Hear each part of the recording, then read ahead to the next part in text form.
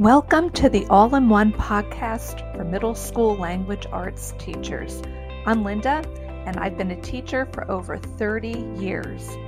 I can help you with tips, tricks, and motivation that will simplify your planning, streamline your teaching, and enjoy more free time. Well, hey there, it's Linda. I hope all is going well in your world. I am so excited to continue our mini-series on Writing Workshop.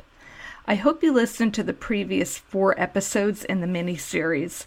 In the first, we talked about getting started with the basics of Writing Workshop and why it is so beneficial for students of all abilities. In the second, we focused on what you need to consider when creating units for the year.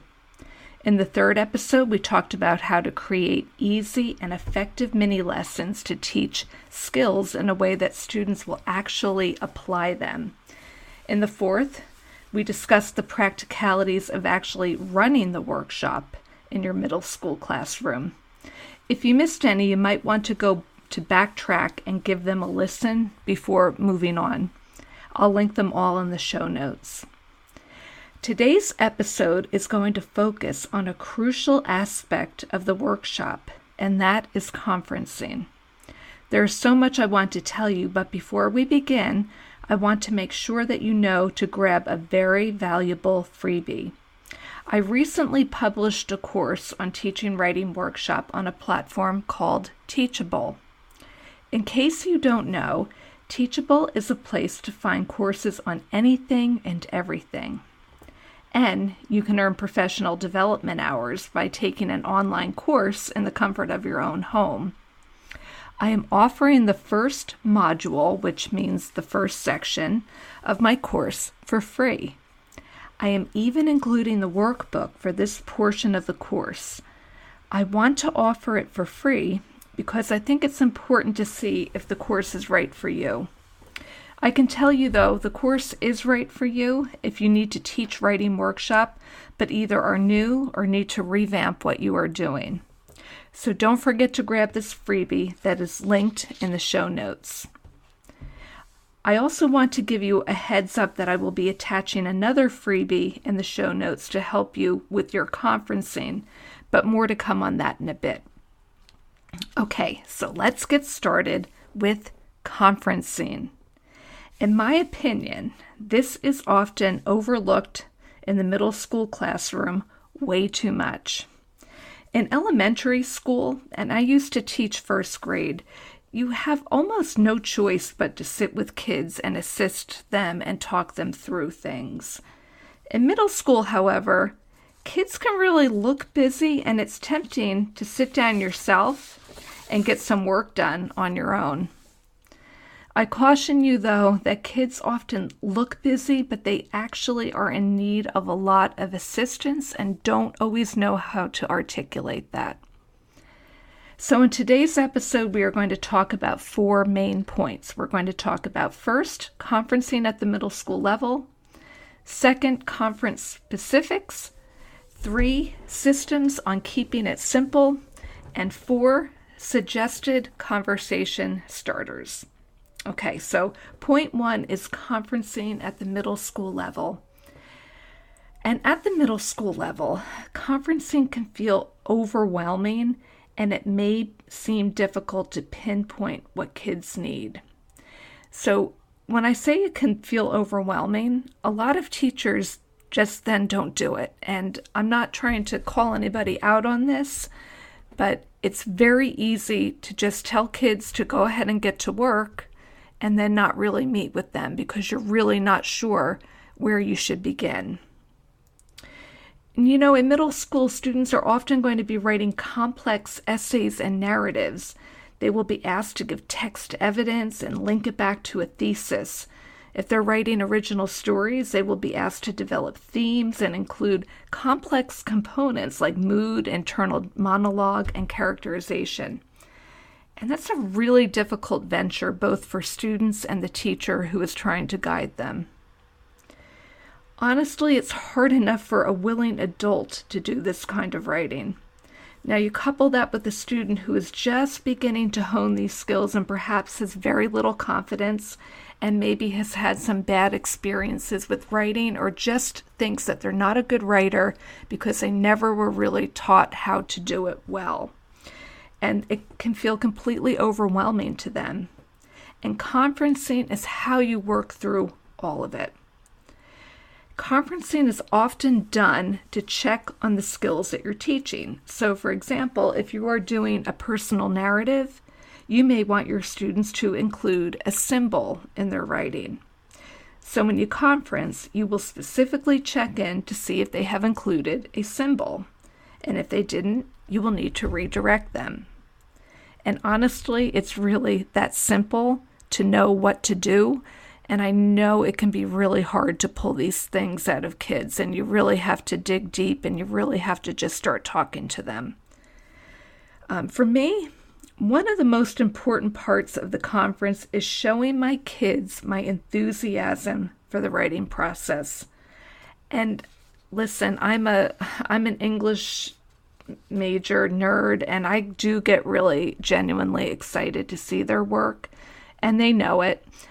And they are usually therefore more eager to show it to me and to ask questions to get it to a higher level. And, if we're being honest, yes, I am really enthusiastic, but as you and I both know, there are those writers who are very, very low, and it can be hard to muster that up. But I'm telling you, you can do it, and I'm going to give you some talking points on that in a bit. Okay, point 2 is conference specifics. So we have been through what a writer's workshop framework looks like in another podcast. What you do is you can go over the mini lesson and you get kids writing, giving them clear direction for them to go off and work. Once they get settled, now it's time for you to conference. The conferencing portion takes place during independent writing time. You will move quietly around the room, checking in with students. Now, how many students you meet with will depend on what you have planned. You might want to plan to cycle through your students throughout the week if it is more involved, or maybe cycle through half of the class each day if it's something quicker. You might be checking in on a specific skill, such as looking at dialogue. If that is the case, you will want to have a checklist available and keep track of who you met with and if the children are meeting that goal. Another way is to meet with groups of kids. You might want to group kids who need more help with a specific skill. And you can do this through data collection, but honestly, stuff like that makes me want to twitch when people tell me, look at your data and group your kids. Like, I'm honestly telling you, I don't have time for that. And I intuitively know what my kids can and can't do, and I know that you do too. I mean, there might be times when you want to maybe look through your own notes quickly and pull some kids, but you really do need to trust your teacher gut on that. There can also be just a very casual conversational check-in, and I recommend that you start with that if you are new to conferencing, because honestly, it's very valuable. Saying to a student, "How's it going?" can often lead to a great conversation, and it can often get to the heart of what needs work. And I'm telling you, if you're stuck or you're being, you have a pop-in observation, walking around and saying that, you're going to be able to get to a lot of what that student needs. Okay, point number 3 are your systems. You want to keep it simple. I can't emphasize this enough. I mean, I know how much work we have to do as language arts teachers, and there is no way you are going to want to create some crazy system for yourself. I have seen teachers use all kinds of complicated charts and plans, and what happens, well-intentioned, they become consumed, though, with keeping up with their notes and check-ins, and then the conversation really becomes secondary. Rather than having a complicated plan, just plan to meet with a few students at a time to start. Jot a very brief note after you check in with the student, and I mean really brief note. The point of this is not to have an in-depth system. The point is to meet with kids and have authentic conversations that lead to improved writing. You will want to come away with a very brief note so that you can keep track. So your note might say something like,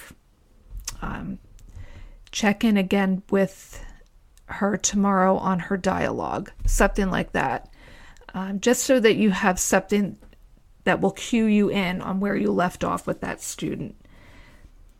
And again, if you are unsure of how to begin, just remember really with this, less is more. I promise you that. Don't try to meet with every student in every session. That is completely unrealistic. Don't have a long list of skills to assess. My best conferences are sometimes just saying, what's happening in your story or what's going on in your essay, and letting it branch off from there. You'll be surprised how natural it feels and how much you will glean from the conversation. As far as movement, we're talking practicalities. I like to move around the room. I have a stool that I travel with so I can easily sit next to a student at their level. Some of my kids work on the carpet and I'll just sit next to them with my clipboard. And yes, I'm getting up there in years and it's getting harder to get up, but I can still do it. And I also have a meeting table for small groups, but you really don't need anything formal. A clipboard and a small chair will do just fine. So in the course that I created for Teachable, I have a suggested conversation starters, which is actually our last point that I'd like to talk about. Like I said, you really want the conversation to be at the forefront and not your checklist. And the more you can keep it authentic, and the more, when a student says something and you read it and something makes you laugh and smile, I mean, these are the things that are really going to encourage them. But what I included in my course, one of the things are just some conversation starters. And by the way, it's also included in one of my freebies, so you really want to get that link in the show notes. So I just give you a few different examples, and I have it in 3 categories. First, I have general conversation starters, and honestly, I want to tell you this is nothing groundbreaking, but sometimes it really does help to just have a printed list, like a cheat sheet on your clipboard, just to help you along, because we are all busy and we all have a lot in our brains and we might just need a little bit of help. So some of the ones that I have: how's it going? Is there something I can help you with? How long are you spending on your writing? Are you happy with what you have written so far? What is giving you trouble? Okay, those are a few examples of some of the things that I have included for you on that freebie. If your students are writing essays, I have some general conversation starters such as, what's your thesis? Where is your text evidence? How does your text evidence actually link and prove your thesis? Are you satisfied with how you have explained your evidence? If you're teaching narratives, a few different ideas that you can ask students: who's your main character and what is their problem? What is your character thinking? Is there a place that dialogue can be used? Are there parts that you think are too detailed, and are there parts that you don't think are detailed enough? And like I said, I have a bunch more of these, and all you have to do is download that conference sheet, and you will get all of that at your fingertips. Okay, so it's a lot to talk about conferencing, but we talked about conferencing at the middle school level, conference specifics, keeping it simple, and conversation starters. If this is overwhelming for you to listen to, I really get it. I hope you will consider signing up for my course, because I explain it all on video with a slideshow presentation, and you get a copy of a slideshow, plus you get a workbook that guides you to creating and implementing your first unit. So don't forget to tune in next week. We're going to be finishing our mini series on writing workshop. We will be discussing revision and publishing, which is like the cherry on the top of the workshop model. Don't forget to grab your free writing workshop lesson and workbook to see if my course is right for you. I'm also going to link my full writing workshop units in case you are more interested in just having a full unit already planned at your disposal. These are month-long units and they include all the skills, mini lesson, discussion, mentor text, and assessment pieces. So be sure to check them out in the show notes. Thanks for listening. I hope this information was helpful. Be sure to check the links that I mentioned in the show notes. My email is available there as well in case you have questions or comments. You can also DM me on Instagram at All-in-One Middle School. Thanks for listening, and I'll catch you in the next episode.